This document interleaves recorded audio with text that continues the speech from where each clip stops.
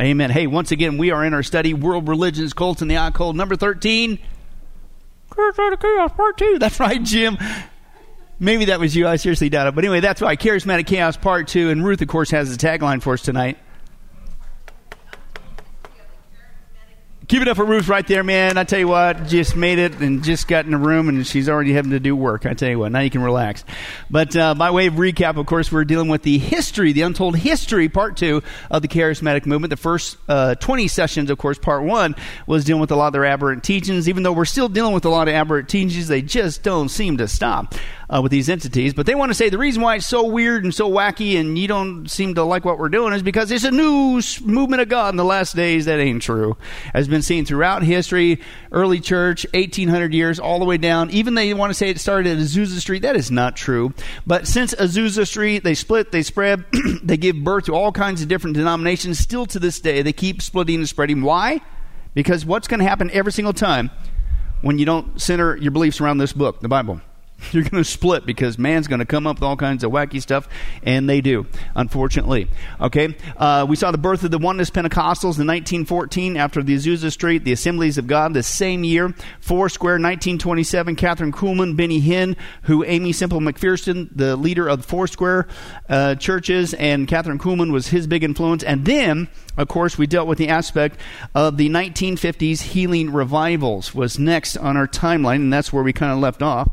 And basically what this is this false teaching, the charismatic movement of guaranteed healing. You got perfect health, perfect riches, and you're somehow a second-class Christian if you don't have this second experience with the Holy Spirit, which is not biblical, and you don't speak in this gibberish stuff. They instead of waiting for you to come to them, to their temples, to their structures, they hit the road. And that's basically what was going on here. They really began to spread, unfortunately, during this time in these tent revivals. Now, we saw some of the highlights of the people involved in this tent revival era. T.L. Osborne, Jack Coe, A.A. Allen, and then, of course, we left off with the two big guns who really are the ones that promoted them and get most of the credit. And the first one was William Branham. Remember that? Remember how the people today think he basically was Jesus? And the second is crazy. Brandonite still, even though he's long dead, man, he's still, unfortunately, through media, influencing and leading millions astray.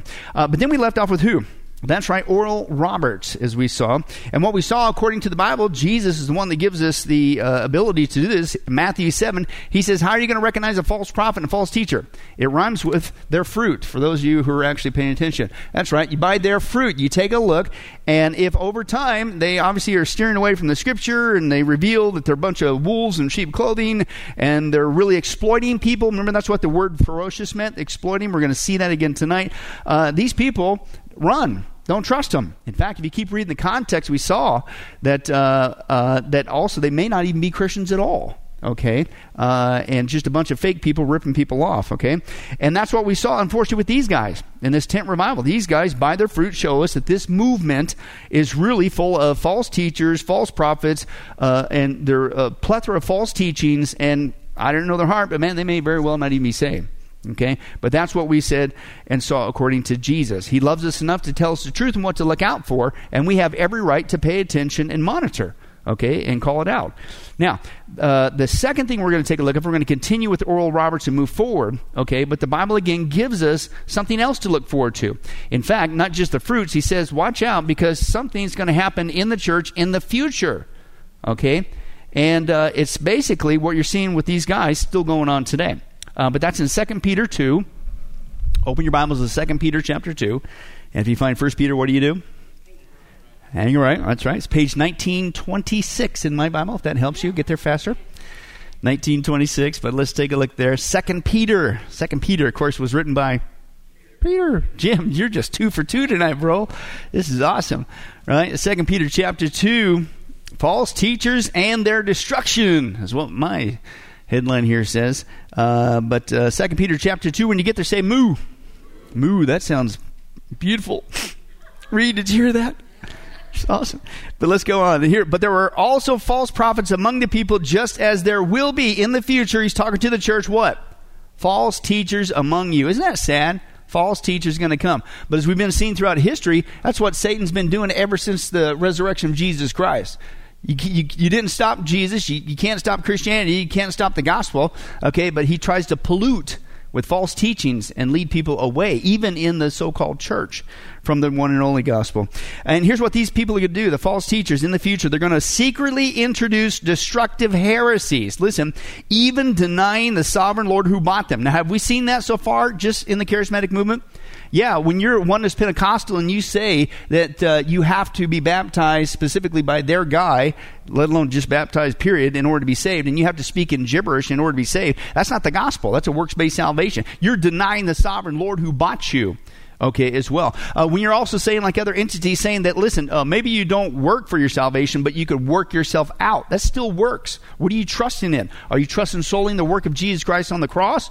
Hey, if works get in it at all, that is not the gospel. You're denying the sovereign Lord. So this passage to me fits, I think, a lot of things that we're seeing in the church today, but certainly this element of people as well. Now, it says here, nobody's going to follow him because everybody in the last days is going to be stuck hard on the Bible. They're going to be studying doctrine. And no, what's the sad word there? And he's talking to the church. Many will follow their shameful ways and will bring the way of truth into disrepute. Now, disrepute there, that's the Greek word blasphemeo. Where do you think we get what English word from that? Blaspheme. So what they're going to do, man, is actually blasphemous. Have we seen any of that? Yeah, you're going to see some blasphemous statements about Jesus tonight coming from these folks. Now, in their what? Why are they doing this? Why did they come into what's the word there? In their greed. They want money. They want something from you. They're going to rip you off. In their greed, these teachers, and that's what they do, they exploit you, right? They're going to treat you like a product, right? They want something from you. You're nothing. You're just a number. You're just a checkbook. You're an end to the means, right?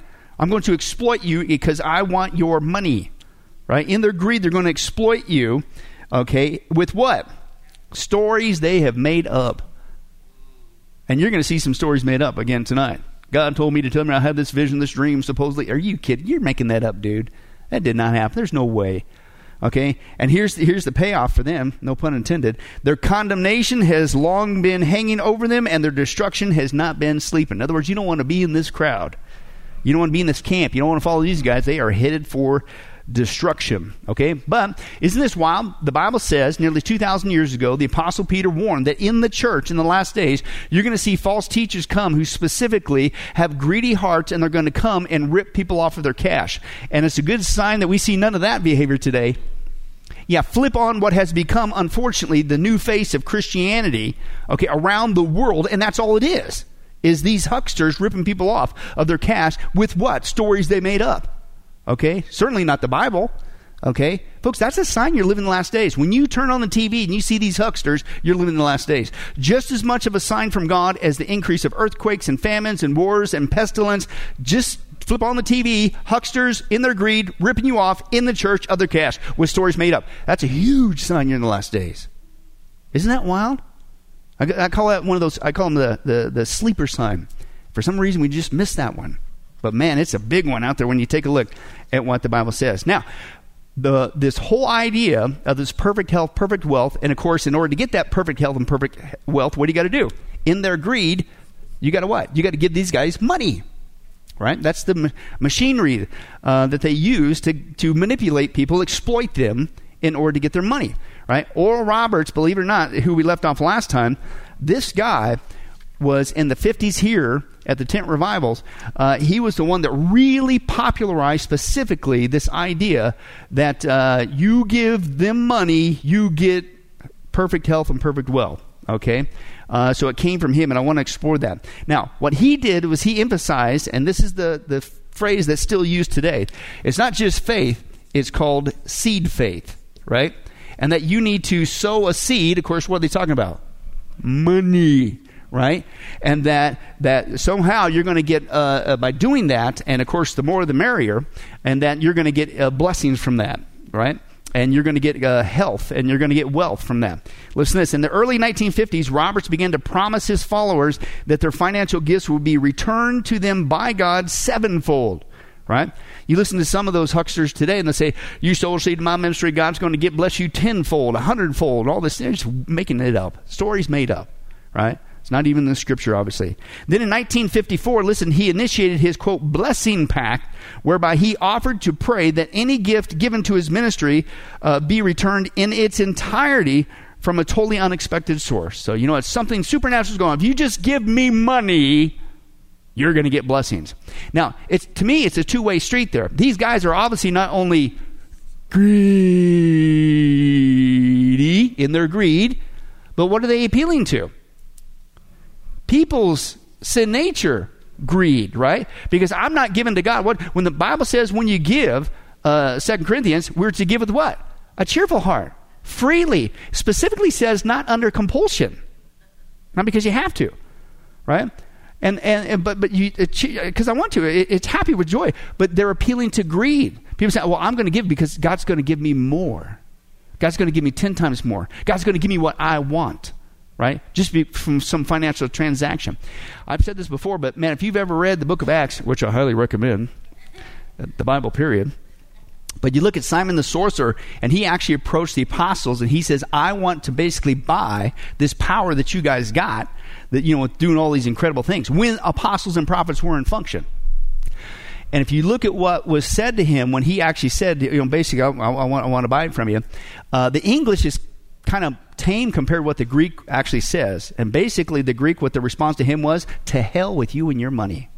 To think that you could buy this power from God. And folks, I'm telling you, it's a serious thing when you want to encourage people out of greed to think that somehow you're going to give this person money or this ministry money, and then you're going to get something even more from God. Man, I'll stand over here where the lightning bolt gets you. But that's what it says. These guys, man, their destruction's not sleeping. You better get out of that thing. You better get out of it now. This is not from God. Now listen to that. But it works for them, right? The people getting rich is them who promote this lie. And it worked for Oral Roberts. Listen, he ran direct mail campaigns of seed faith, which appealed, to poor Americans, often from ethnic minorities. And at his peak, this was in the 1980s, man. And this is per year, right? Per year. Listen to how much he was raking in. $120 million per year in the 1980s.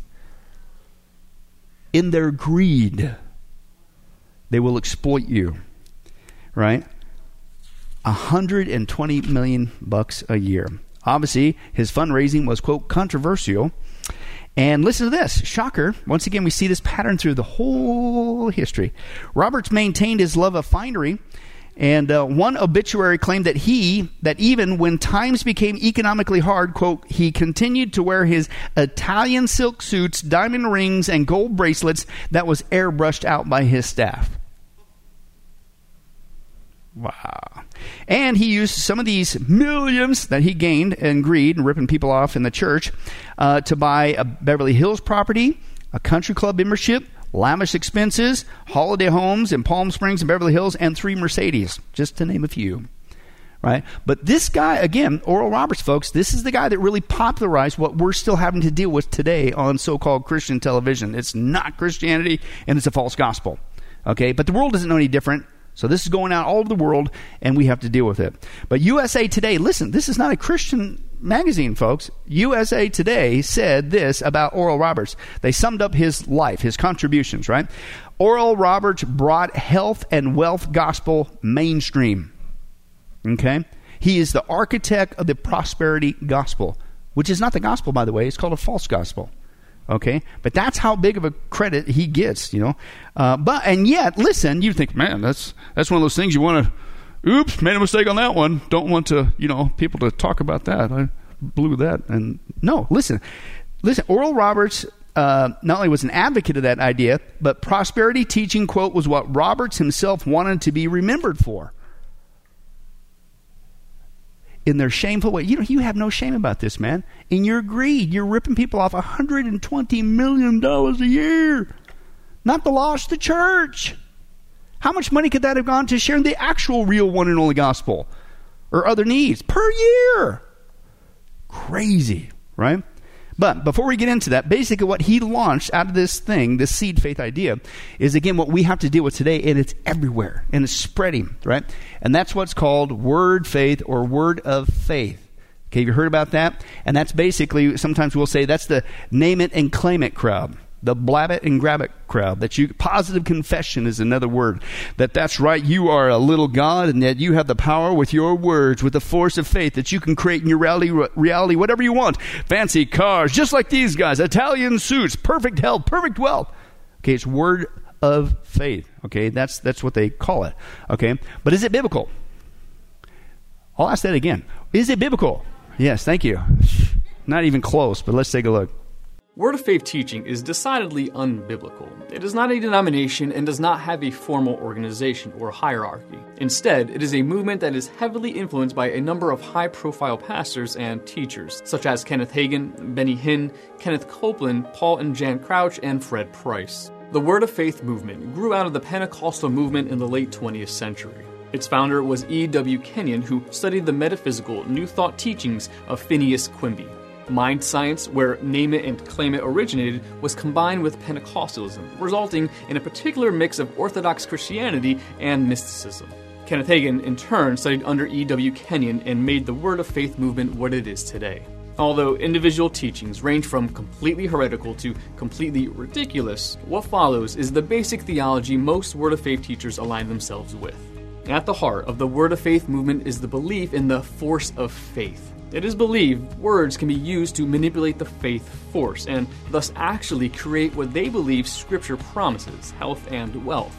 Laws supposedly governing the faith force are said to operate independently of God's sovereign will, and that God himself is subject to these laws. This is nothing short of idolatry, turning our faith and, by extension, ourselves into God. From here, its theology just strays further and further from Scripture. It claims that God created human beings in his literal, physical image as little gods. Before the fall, humans had the potential to call things into existence by using the faith force. After the fall, humans took on Satan's nature and lost the ability to call things into existence. In order to correct this situation, Jesus Christ gave up his divinity and became a man, died spiritually, took Satan's nature upon himself, went to hell, was born again, and rose from the dead with God's nature. After this, Jesus sent the Holy Spirit to replicate the incarnation in believers so that they could become little gods, as God had originally intended. Following the natural progression of these teachings as little gods, we again have the ability to manipulate the faith force and become prosperous in all areas of life. Illness, sin, and failure are the result of a lack of faith and are remedied by confession, claiming God's promises for oneself into existence. Simply put, the Word of Faith movement exalts man to God's status and reduces God to man's status. Needless to say, this is a false representation of what Christianity is all about. Obviously, Word of Faith teaching does not take into account what is found in Scripture. Personal revelation, not Scripture, is highly relied upon in order to come up with such absurd beliefs, which is just one more proof of its heretical nature. Countering Word of Faith teaching is a simple matter of reading the Bible. God alone is the sovereign creator of the universe, Genesis chapter 1, verse 3, and does not need faith. He is the object of faith, Mark chapter 11, verse 22. God is spirit and does not have a physical body, John chapter 4, verse 24.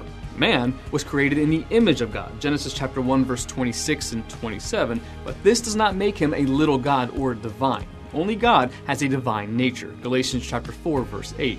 Christ is eternal, the only begotten Son, and the only incarnation of God, John chapter 1, verse 14. In him dwell the fullness of the Godhead bodily, Colossians chapter 2, verse 9. By becoming a man, Jesus gave up the glory of heaven, but not his divinity, Philippians chapter 2, verses 6 and 7, though he did choose to withhold his power while walking the earth as a man.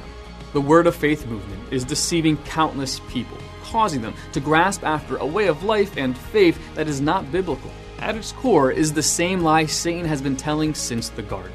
You shall be as God, Genesis chapter 3, verse 5. Sadly, those who buy into the Word of Faith movement are still listening to him. So, be wary of the Word of Faith movement and any church that aligns itself with Word of Faith teachings. Can I translate that for you? Run! It's not biblical, not even close, right? Man, talk about a repeat, Genesis 3. You'll be like God. You are God. You got this God-force power, and you could use this and do whatever you want. Excuse me? It's crazy.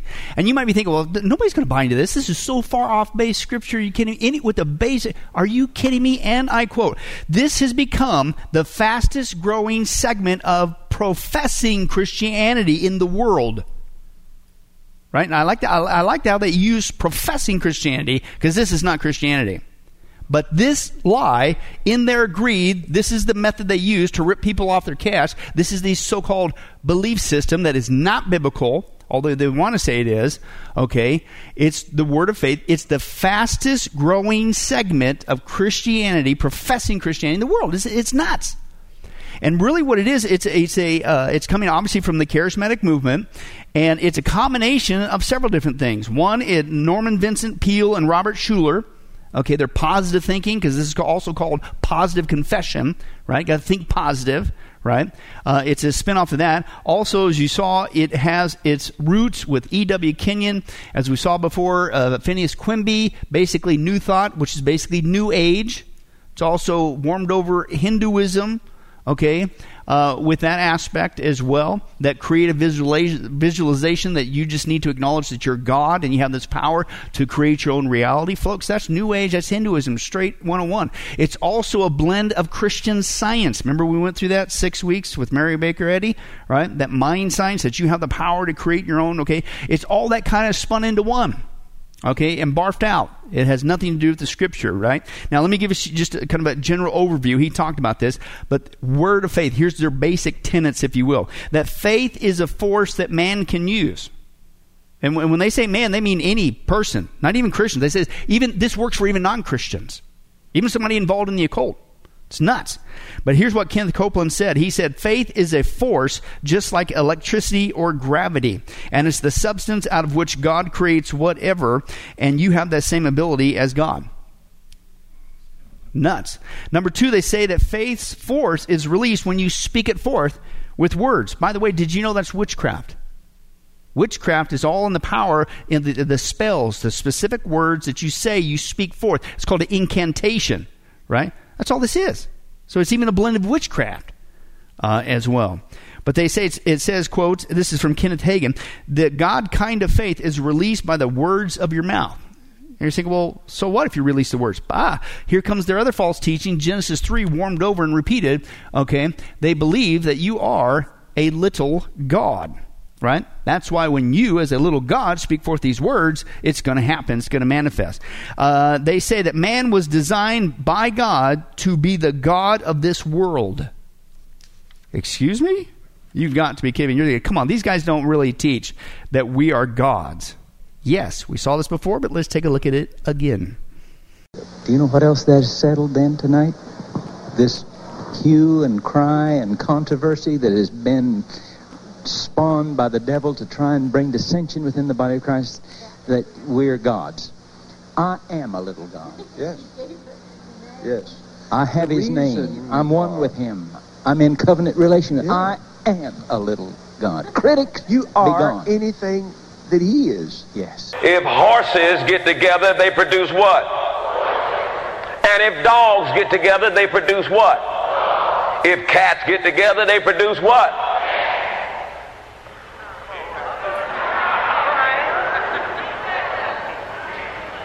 But if the Godhead gets together and say, let us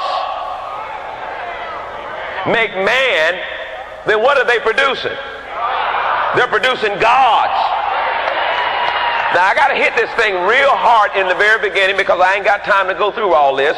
But I'm going to say to you right now, you are gods. You know, why do people have such a fit about God calling his creation, his man, not his whole creation, but his man, little gods? If he's God, what's he going to call them but the God kind? I mean, if you as a human being have a baby, you call it a human kind. If cattle has another cattle, they call it cattle kind. So I mean, what's God supposed to call us? Doesn't the Bible say we're created in his image? You know who you are? Turn to Psalm 82. This is going to blow your mind real good. Psalm 82:1. God standeth in the congregation of the mighty. That's you. He judgeth among the what? Now would you please listen to me? This is talking about you. He's telling the gods. Who are the gods? You are. See, I never heard that. Let me ask you this. Hello, you. Are you God's offspring? Then you're not human.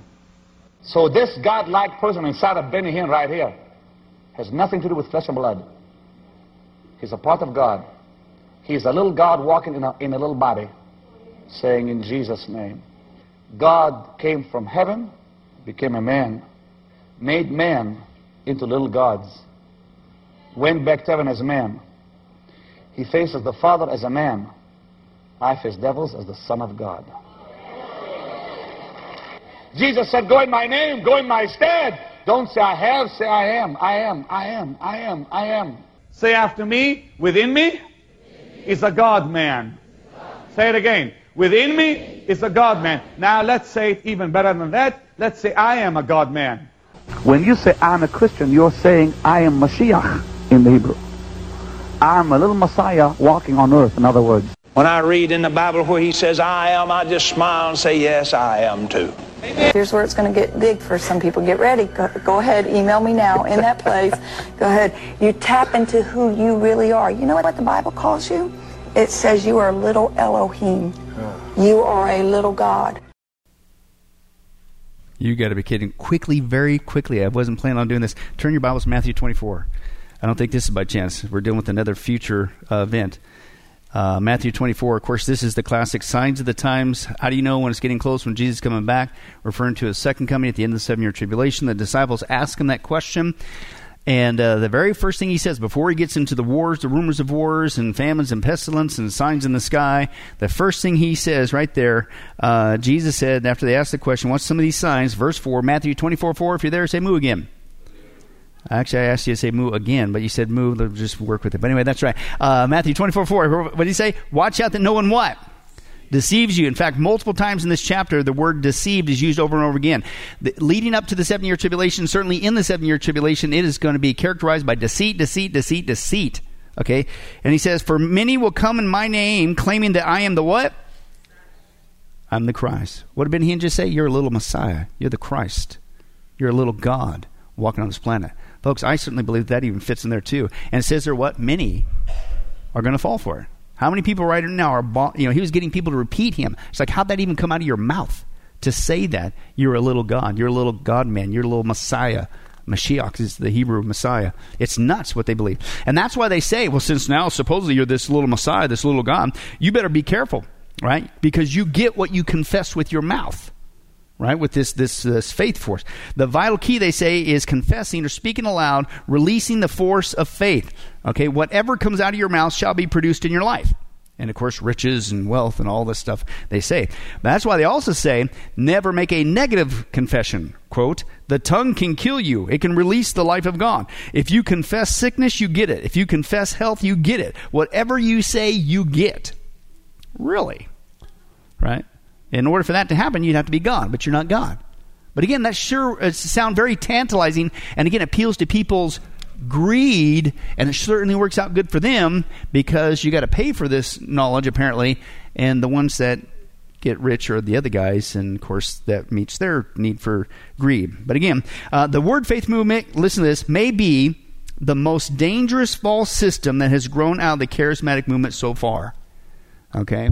Lord willing, eventually we're going to get into the new apostolic reformation, some of the stuff we're dealing with today, with Bethel and some of those other ones. They're running pretty close to being even worse than this, but this is bad, right? Because it's a false gospel, right? But again, to say that you are God, how do you get past Genesis chapter 3 and fall for this, right? How do you get past just the book of Isaiah that repeatedly says there is no other God but one?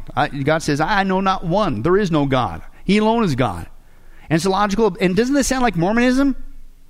Right? Oh, and by the way, isn't that the same charismatic premise that Joseph Smith created Mormonism?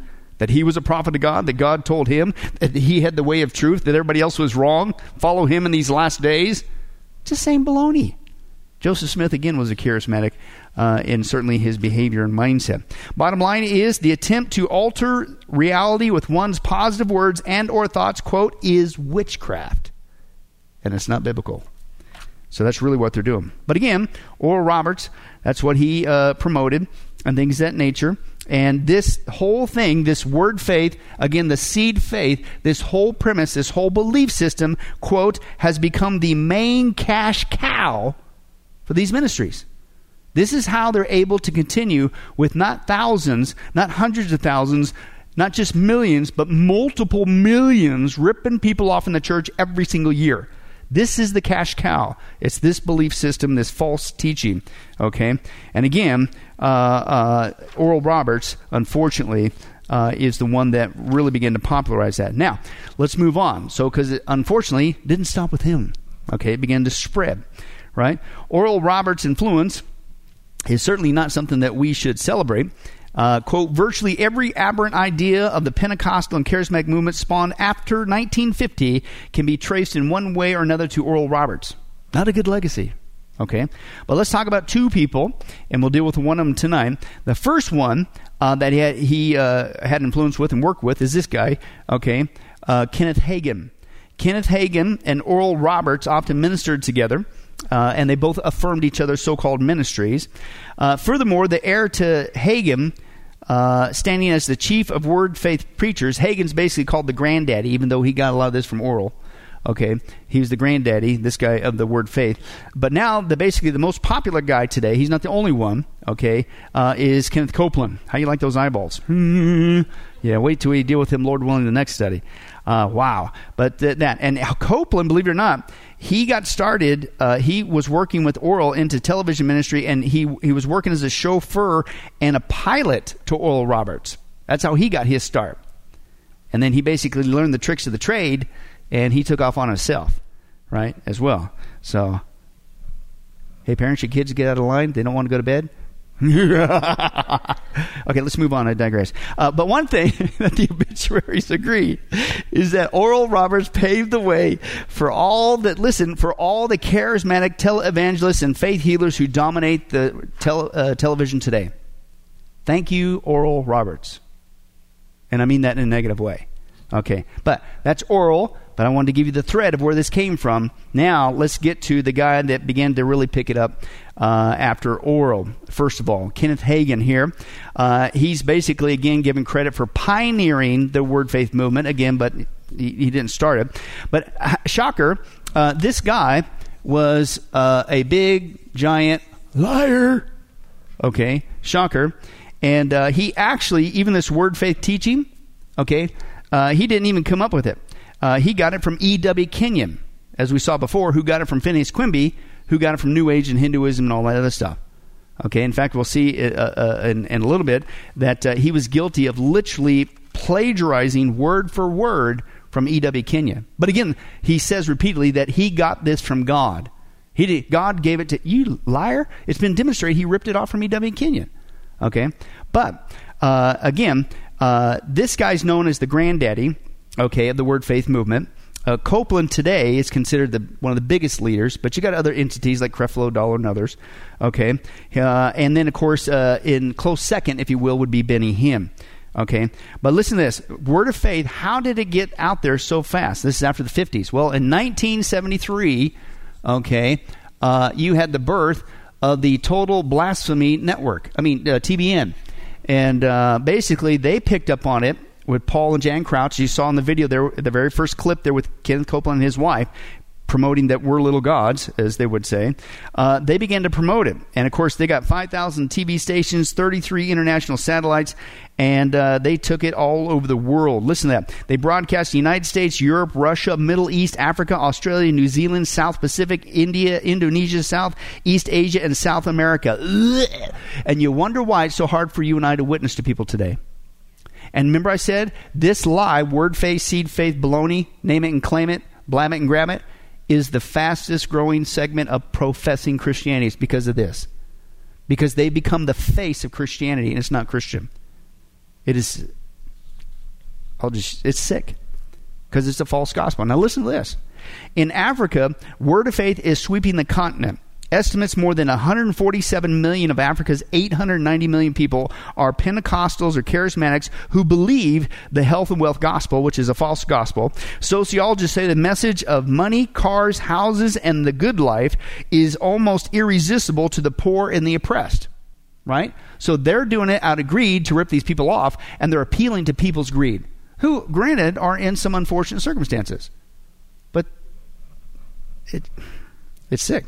Then in the U.S., the Word Faith Movement and Prosperity Gospel is spreading like wildfire everywhere, but certainly also in the African American community by preachers like T.D. Jakes and Creflo Dollar, etc.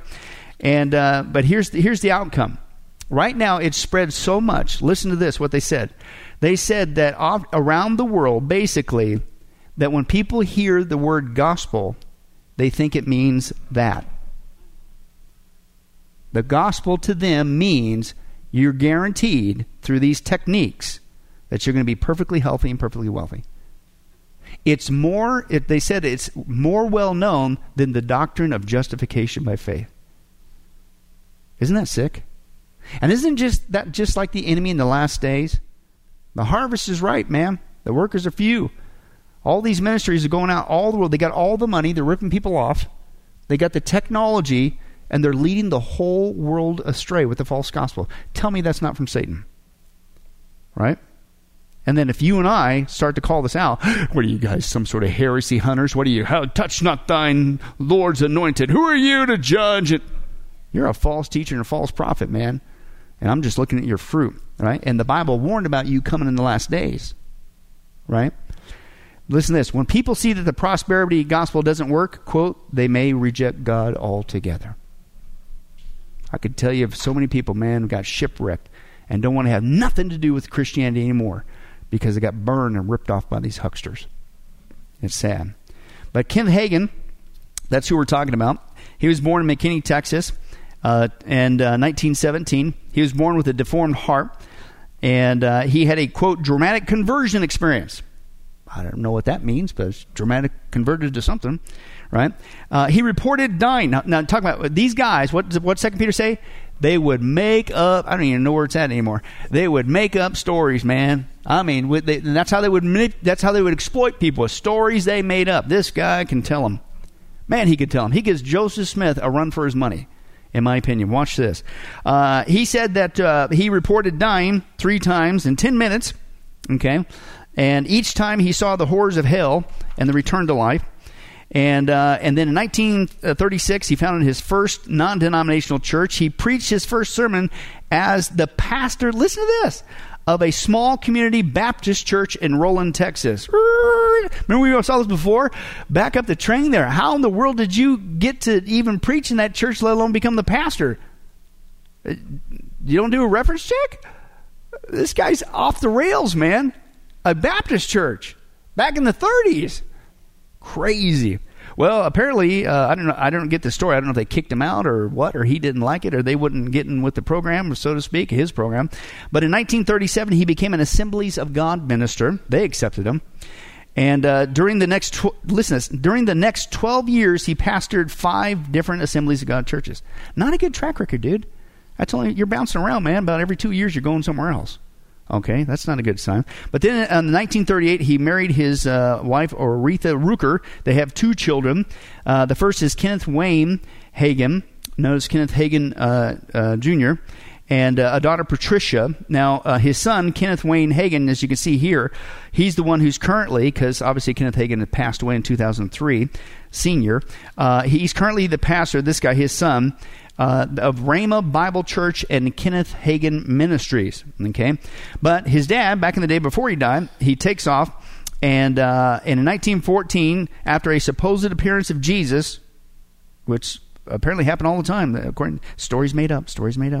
Okay, he joined in 1949. He joined the Voice of Healing Revival with, guess who? Oral Roberts and Gordon Lindsay and T.L. Osborne between 1947 and 1958. So again, like Kenneth Copeland, he got hooked up with that crowd. He started to learn the ropes with this name it and claim it. He guaranteed healing, perfect wealth, and he finally went on his own in 1963. This is Kenneth Hagin again. He launches Kenneth Hagin Evangelistic Association, now known as Kenneth Hagin Ministries. In 1966, he moves to Oklahoma, the ministries, and then he began to do media. And that's the pattern. Nothing wrong with media. Unfortunately, these guys use media to propagate false gospels, false teachings, and a bunch of baloney.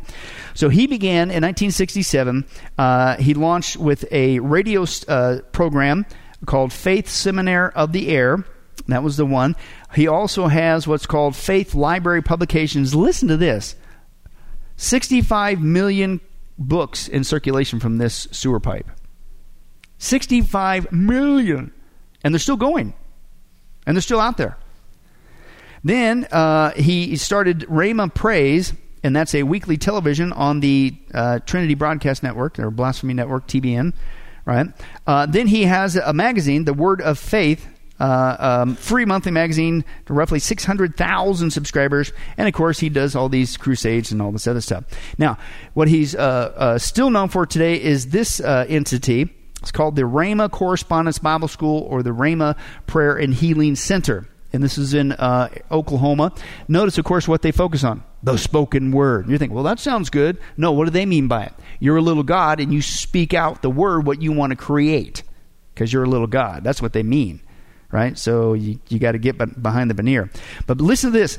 This place has training centers in 14 different countries, planted over 1,500 congregations worldwide, teaching this stuff. Not just people going to it, but they launched training centers all around the world with this baloney. But this institute is located on 110 acres, and the curriculum is derived from, guess what? Charismatic Pentecostal heritage. In other words, it's just teaching this baloney. So you can call it a Bible college all you want, but it ain't come from the Bible. Okay? And it's sad. But they got listen to where they got their training centers. Austria, Brazil, Colombia, Germany, India, Indonesia, Italy, Mexico, Peru, Romania, Greece, Singapore, South Africa, South Pacific, Thailand, Nigeria, Zambia, Egypt, and the Philippines. No wonder this is the fastest professing Christian segment growing in the world today. It's nuts. It's a false gospel. And yet, it's being equated with Christianity. It has nothing to do with that. Right? Now, let's take a look at his legacy, specifically the stories made up to rip people off of their cash. Right? Let me give you just a couple of them. Hagin taught the following heresies: that just as salvation is guaranteed through Jesus Christ, you are guaranteed 100% healing. Really? Last time I checked, you're dead. How'd that work out for you? Where's the guarantee in that one? Right, but it gets worse as we go, unfortunately. Hagin also said he went to heaven and talked with his sister. Really? Bible says you ain't going there, right? You can't go to heaven and come. Wow. Okay. He said that Jesus appeared to him in a vision in 1950. He said he once went to hell in an out-of-body experience. He personally does not believe in sickness and disease. You're dead. It's always God's will to heal the sick. You're dead. And that believers have a legal and redemptive right to divine healing. You're dead. And your confession of faith will bring whatever you want and whatever you need. Yeah, you guys are catching on. Are you serious? It's crazy. But again, positive confessions, he said you can get anything you desire. He teaches that, listen to this, that for a pastor or anyone to drive a Chevrolet, this is a direct quote, a pastor or anyone to drive a Chevrolet instead of a luxury car isn't being humble. You're being ignorant of God's law of prosperity. Are you serious? Now, I've told you guys this before, but I remember a pastor told me that the church he was pastoring, that apparently was into some of this kind of stuff, he was a bivocational pastor, and he drove a pickup truck, construction truck, just a little small truck, and with the thing that he could haul his tools and stuff on. And they actually, the church told him, please, Pastor, when you come here and work in the office, could you park around the backside so people can't see your truck from the street, because it gives the impression that, that's, a junky vehicle, and we're not. Can you believe that? That's nuts. Okay, but that's what he said. Oh, and by the way, this works for, and I quote, whoever you are, saint or sinner. So this is some universal law that even the non-Christian can supposedly tap into. Hagin believed, quote, the believer, direct quote, the believer is as much an incarnation of God as Jesus Christ. Matthew 24, what did it say? Watch out, no one deceives you. Many will come in my name claiming I am the Christ. Right? And quote, he says, if we ever wake up and realize who we are, we're going to start doing the work that we're supposed to do. The church hasn't realized yet that they are Christ. That's who they are. They are Christ. Again, don't let anyone deceive you, claiming I am. Folks, I totally believe that passage has to deal with also, amongst other things, these people. As one guy says, this is gross heresy. Yeah, slightly. Hagin claimed that God miraculously transported him, listen to this, out of church services one Sunday, right in the middle of the sermon. Now, some of you might have secretly desired that. I try to put my heart into these studies. But listen to this. He not only claimed that God miraculously transported him out of the church service one Sunday right in the middle of the sermon. Worst of all, Hagin was the preacher delivering the sermon. Maybe there's your inner self rebelling and trying to get away from your false teaching. I don't know, but this is nuts. He claimed to have received numerous visions as well as 8 personal visitations from Jesus. Now, why am I saying all this? How are they going to pull it off? How are people going to fall for this? They're going to exploit you with stories they made up. This guy's a huckster, man. He's just making this up, right? He wrote, quote, the Lord himself taught me about prosperity. I never read about it in a book. I got it directly from heaven. You liar. You ripped it off from E.W. Kenyon. And that's a proven fact. Word for word. Okay? And he claimed that he knew that Paul wrote Hebrews because Jesus appeared to him and told him so. He also claimed that of the 8 times that Jesus appeared to him, 7 times he was barefoot, but the other time Jesus was wearing Roman sandals. And he came into Hagin's room and he sat down by his bedside and talked with him for about 30 minutes. He described Jesus as 5'11", weighing about 180 pounds. And as one guy says, this is flat out impossible. Quote, if the risen, resurrected, ascended, glorified Christ chose to visit Hagin at midnight for a chat, he wouldn't be wearing sandals. Hagin would be toast. You ever see Revelation 1? Fire, whoo-wee, boy. I tell you what. Hagin claimed that his teaching was given to him by God, but in fact he plagiarized from E.W. Kenyon. And that, again, is a proven fact. And that is from a Dr. McConnell. He caught it and noted it. They got whole giant sections. Guy's a con artist, a liar. Hagin taught, listen to this, Hagin taught that Christ's physical death did not remove sin. And he taught that Jesus Christ was sent to hell. Now, wait a second. If Jesus went to hell, the only people who go to hell are people who have sin that has not been forgiven. And so if Jesus went to hell, that means he's not the acceptable sacrifice. Now, folks, this is a major error. This is a major false teaching. But these, and it's not just Hagin. You're going to see a clip in a second. A lot of these guys teach that Jesus went to hell. Okay? But he says that Jesus was sent to hell and he struggled against Satan and the demons and was born again. Jesus was not born again. Jesus was resurrected, but he was not born again. Okay, and this comes from a total misunderstanding, amongst other reasons, of the place of the departed dead. Okay, it's a grave. Actually, in the Hebrew, the place of the departed dead, the grave, Hebrew, it's the Hebrew word Sheol. In the New Testament, it's the Greek word Hades. Now, a lot of people, and this is a big problem, they assume Hades always means hell. No. Hades is speaking of the place of the departed dead. And, of course, we're talking about prior to the resurrection of Christ. Sheol is the same thing. So these two words are synonymous. They just speak of the place of the departed dead. Right? Now, prior to the resurrection of Jesus Christ, both the wicked and the righteous both went to Sheol, or Hades, the place of the departed dead. Let me give you 2 passages. Psalm 9:17, the wicked will return to Sheol, the grave, even all the nations who forget God. And then you see this passage here, Psalm 30, verse 3, O Lord, you have brought up my soul from Sheol. Talking about a righteous person, not the wicked. You have kept me alive that I would not go down to the pit. So basically, and of course, if you guys want to go even deeper on this, get our study, the documentary we did, 1 Second After You Die, and we go massively deep into this. But let's begin to break this down. This is why it's a place of departed dead. This is prior to the resurrection of Christ. Basically, draw a circle, okay, and you put this is a chasm that separated the two, and you got the unrighteous on this side, and you got the righteous on this side. But this is what we see prior to the resurrection of Jesus Christ. He hasn't died to the cross yet. He hasn't risen from the grave. This is what he's explaining here about these guys who were in the grave. Luke 16. Now the poor man died and was carried away by the angels to where? Abraham's bosom, but the rich man also died, and he was buried in what? Hades, again, the Greek word for the grave. He lifted up his eyes, being in torment, and saw Abraham far away and Lazarus in his bosom. And he cried out and said, Father Abraham, have mercy on me. Send Lazarus so they may dip the tip of his finger in water and cool off my tongue, for I'm in agony in this flame. But Abraham said, Child, remember that during your life you receive your good things, and likewise Lazarus bad things. But now he's being comforted here, and you are in agony. Right? He said, besides this, there's what? There's a great chasm fixed between. Notice that one guy's in torment, the other guy's in paradise. Same place. That's why I said, draw a circle, put a line right down the middle. Right? And so that those who wish to come over from here to you will not be able, and that none of us may cross there to us. But let me just give you a picture. This is Sheol. This is, again, the Hebrew word is Sheol. Hades is the Greek word. Both mean the place of the departed dead. Right? And you can see the chasm fixed between the two.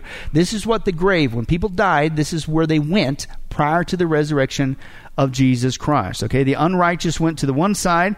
That was the place of torment. Okay, the pit or the hell. The righteous went to the other side. You just saw it in Luke 16, Abraham's bosom. It's also called paradise. The thief, when Jesus said to the thief on the cross, you'll be with me in where? Paradise. Jesus went to where? Paradise. He didn't go to hell. He didn't go to the pit. Right? He went to the righteous side of Sheol. Okay, and again, there's a chasm. Okay, and but it's a misunderstanding that people say that when Jesus was in the ground for 3 days, that he went to hell and he was down there preaching, and or that's where he became born again. Some people even say he was down there giving people a second chance.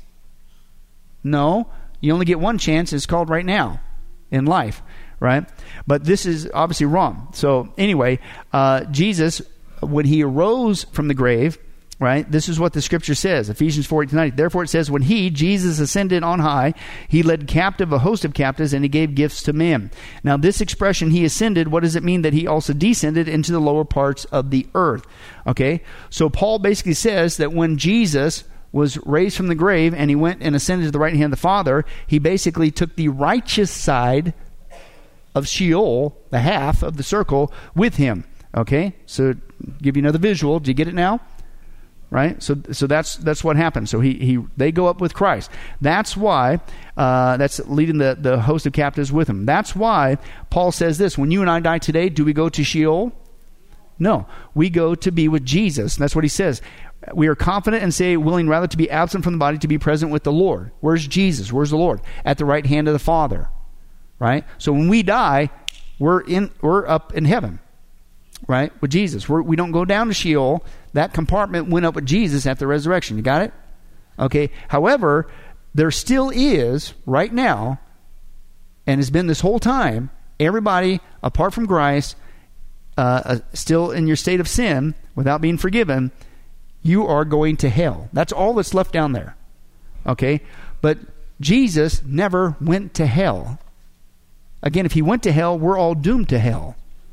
Right? Jesus went to the righteous side of Sheol, but he went to the right hand of the Father, took the righteous side with him to heaven, and that's why when we die, we go straight there. You got it? These guys mess this up severely, right? And they twist the scripture, okay? But what they do. But I want to show with you that these guys actually do say that Jesus went to, not just Kenneth Hagin, we're going to start with Bill Johnson from Bethel. But they say that Jesus went to hell and he was born again. Watch this. I don't know, did you know that Jesus was born again? Jesus was born again. He had to be. He became sin. Why did he need to be begotten or born? Because he became like we were, separated from God.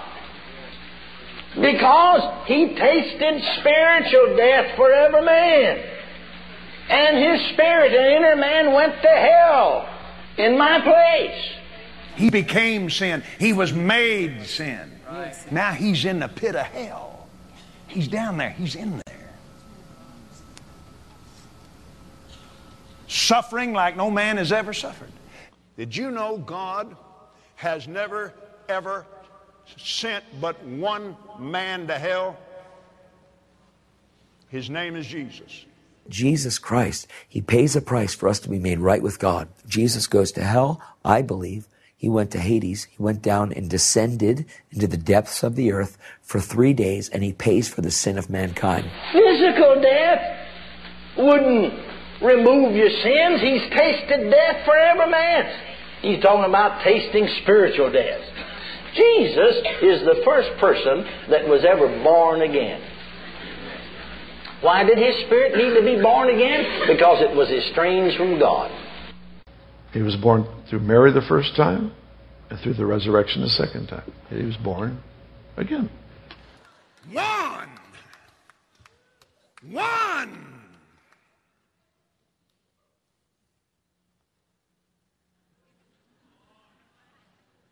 One born again human being defeated all of hell.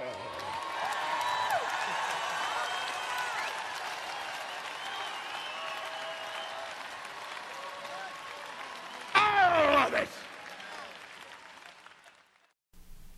Again, if your kids get online, just take that video clip. Wow. Folks, that is... What was the word that we used there? Brings the way of truth into disrepute, which sounds very proper, but it's the Greek word blasphemeo, which means blasphemy. That's blasphemy. To say that Jesus went to hell and that He was born again. The only people born again are those who have sin. Man, this is serious. One guy says this. He says, obviously, this is heresy of the greatest sort. The Bible plainly states that we are redeemed by Christ's death and blood on the cross. Our redemption was won for us on the cross, not Jesus supposedly going to hell. The atonement was finished on the cross. When Christ dismissed His spirit from His body, He cried, "It is finished." That's when it happened. The Lord Jesus Christ was not born again. He was never lost. He bore our sin, but He was never a sinner. He was never tormented in hell by Satan and demons, let alone ever in hell. But this, again, is another thing coming out of this group. The word faith, rip you off your cash, perfect health, perfect wealth, and that now they attack Jesus Christ, the core foundation of the gospel. It's a false gospel on a multitude of levels. It's heresy. It's blasphemy. But Hagin, just real quick as we close, he claimed he was guided by visitations of angels. Remember, we're still on stories made up. In his book, I Believe in Visions, he describes 8 of these. Okay, and he claimed that the Lord prophesied to him in one visitation that He would soon move among all denominations and bring them into full salvation and into the baptism of the Holy Ghost. Okay, which is their aberrant teachings that you need a second dose of the Holy Spirit that's not even from God. But basically, they're one thing that this group, and we'll get into this towards the end of our study, Lord willing, is they have brought about an ecumenical movement working with the Roman Catholic Church. And they're bringing about a global one-world religion. And a lot of the charismatic music industry is behind that. And they're working with the Vatican and things of that nature. But Hagin also taught that God is glorified through healing and deliverance, not in sickness or suffering. Hagin's claims, though, quote, do not match reality. A few years ago, this is before he died, he claimed that he hadn't been sick in 60 years. Really? But he actually had several cardiovascular crises, one lasting 6 weeks, and that's eventually what killed him. Really? You're making stories up. You're a liar.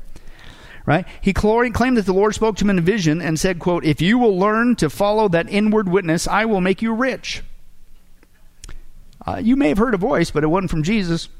It wasn't from God. He claimed that Jesus directly taught him to, quote, claim whatever you need. And that he further supposedly taught Hagin, this is supposed to be directly from Jesus, and that he had personal angels who could be commanded to do his bidding, meaning Hagin. Hagin said that Jesus told him that the angels were waiting for his command to provide his material desires. They are waiting on you to give the order, just as the waitress cannot do anything for you until you give the order. Wow. One guy said this is exceedingly contradictory and hypocritical that at least 20 minutes of Hagin's meetings were always given over to fundraising. Why don't you just command the angels to bring you the cash? You liar. You're making up a bunch of stories. Anybody seen a pattern here? Isn't this wild? Written nearly 2,000 years ago as a warning to the church. You better watch out when this stuff comes into the church in the last days. And it's here now. It's been here for a while. And then, of course, as we close, as we saw before in part 1, Hagin was another one who was popularizing the old so-called drunk in the spirit, the so-called holy laughter thing, another goofball thing made up. It's not in the Scripture. Okay? And that was their technique. You just make something up and say, in the spirit, and somehow that makes it Christian. Right? Okay? But here he is in action doing this. Okay, as we saw before. But towards the end, I want you to see, right from the get-go, who also is there with him. Let's take a look. I learned a long time ago to follow him. Amen. All right, we'll see what we can do here. Okay, so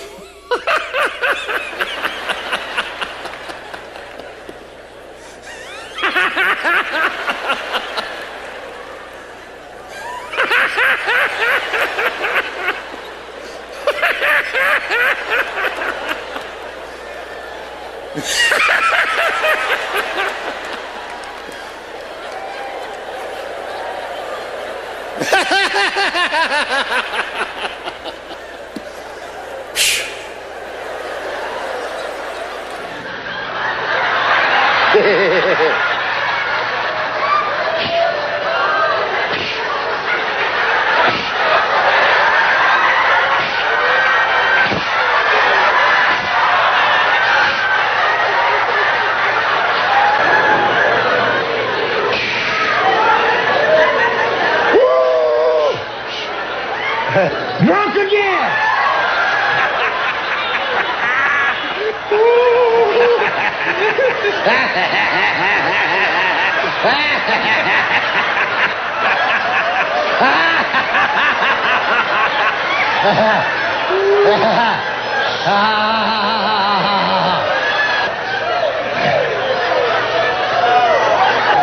Drunk again.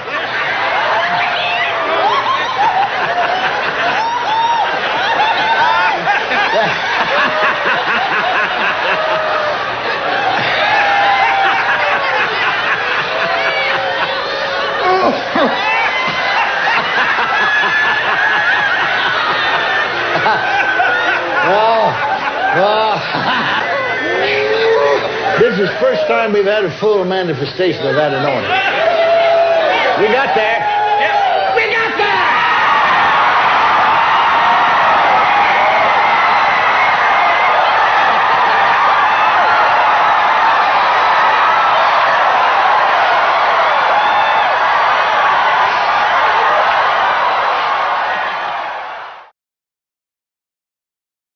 Welcome to the new face of Christianity going across our whole planet. And you wonder why people look at you and I, the evangelical Christian, cross-eyed when we say, I'm a Christian. Don't you want to be one too? Because they think that that's us. Notice it had nothing to do with the sermon. You're not even in the Bible. You're not studying the Bible. It's all for show. You're being exploited. These guys are going to then take an offering and exploit you and rip you off. And who was it there right with him from the get-go? Kenneth Copeland. And we'll deal with him, Lord willing, next time. Let's pray. Well, hi, this is Billy Crone of Get a Life Ministries, and I hope you were blessed with this study.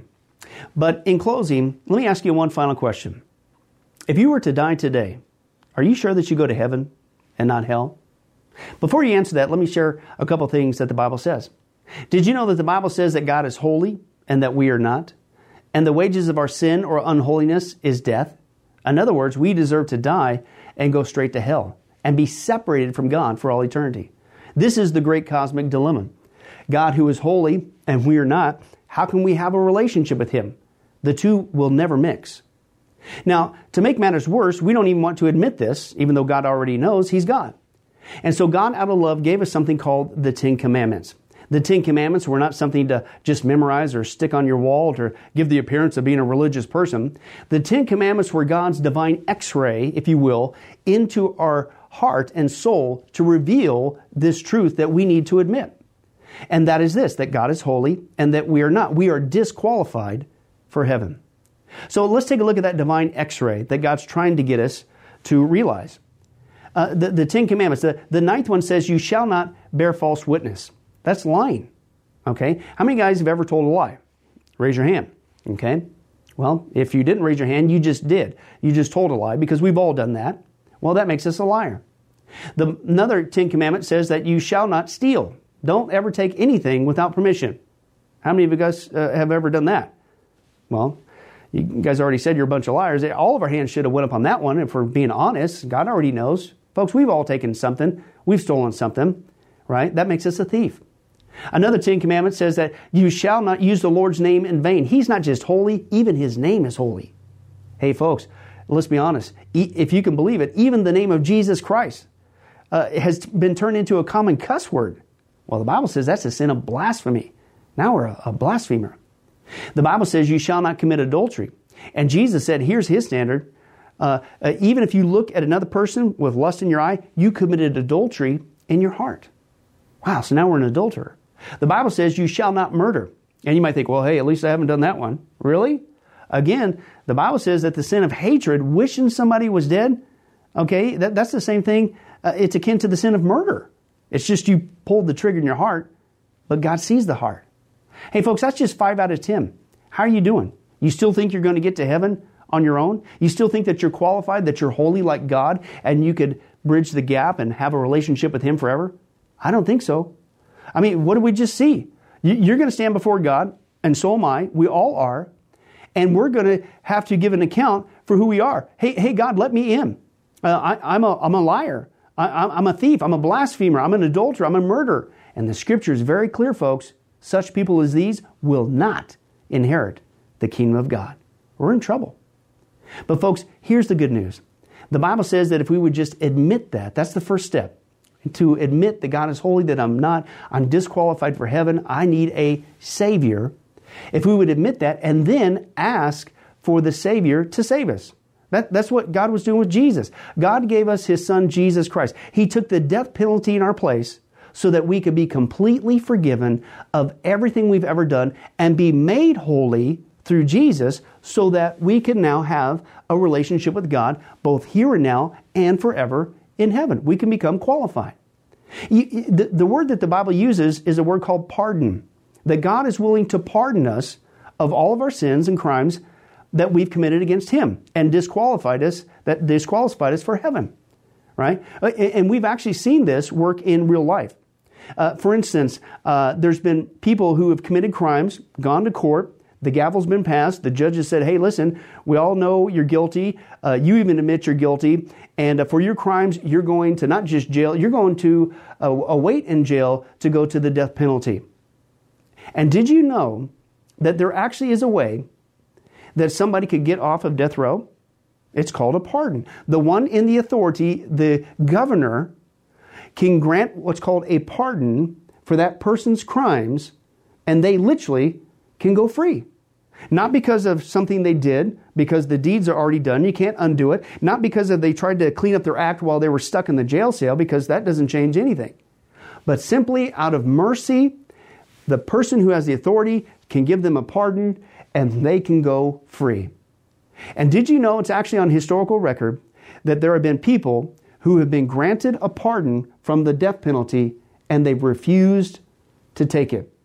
And so, even though the offer was there to be set free, they themselves still had to go to the death penalty. Folks, in a nutshell, that's what God's doing every single day with all of us this side of heaven. While you still have breath, you still have an opportunity to receive God's pardon. He's willing to forgive you of all your sins if you would just receive His pardon through Jesus Christ. Again, that's what He was doing on the cross. The cross was the death penalty of the day. But since we weren't there, and since we can't earn it, it's a gift from God, you have to receive that by faith. Reach out even today from your own spiritual jail cell, if you will, and say yes to Jesus and God's pardon so that you can be set free and go to heaven. The Bible says that if you will confess Jesus as Lord and believe in your heart that God raised Him from the grave, you will be saved. Hey folks, if that's you, don't delay. You may not even have tomorrow. Today could be your last day. please accept Jesus Christ as your Lord and Savior. Confess with your mouth He is the Lord. Believe in your heart that God has raised Him from the grave. And the Bible says you will be saved. Well, this has been Billy Crone of Get a Life Ministries. If there's anything that we could do for you, our information and number will come up here shortly. And please don't hesitate to contact us. But remember, I hope to see you in heaven. God bless.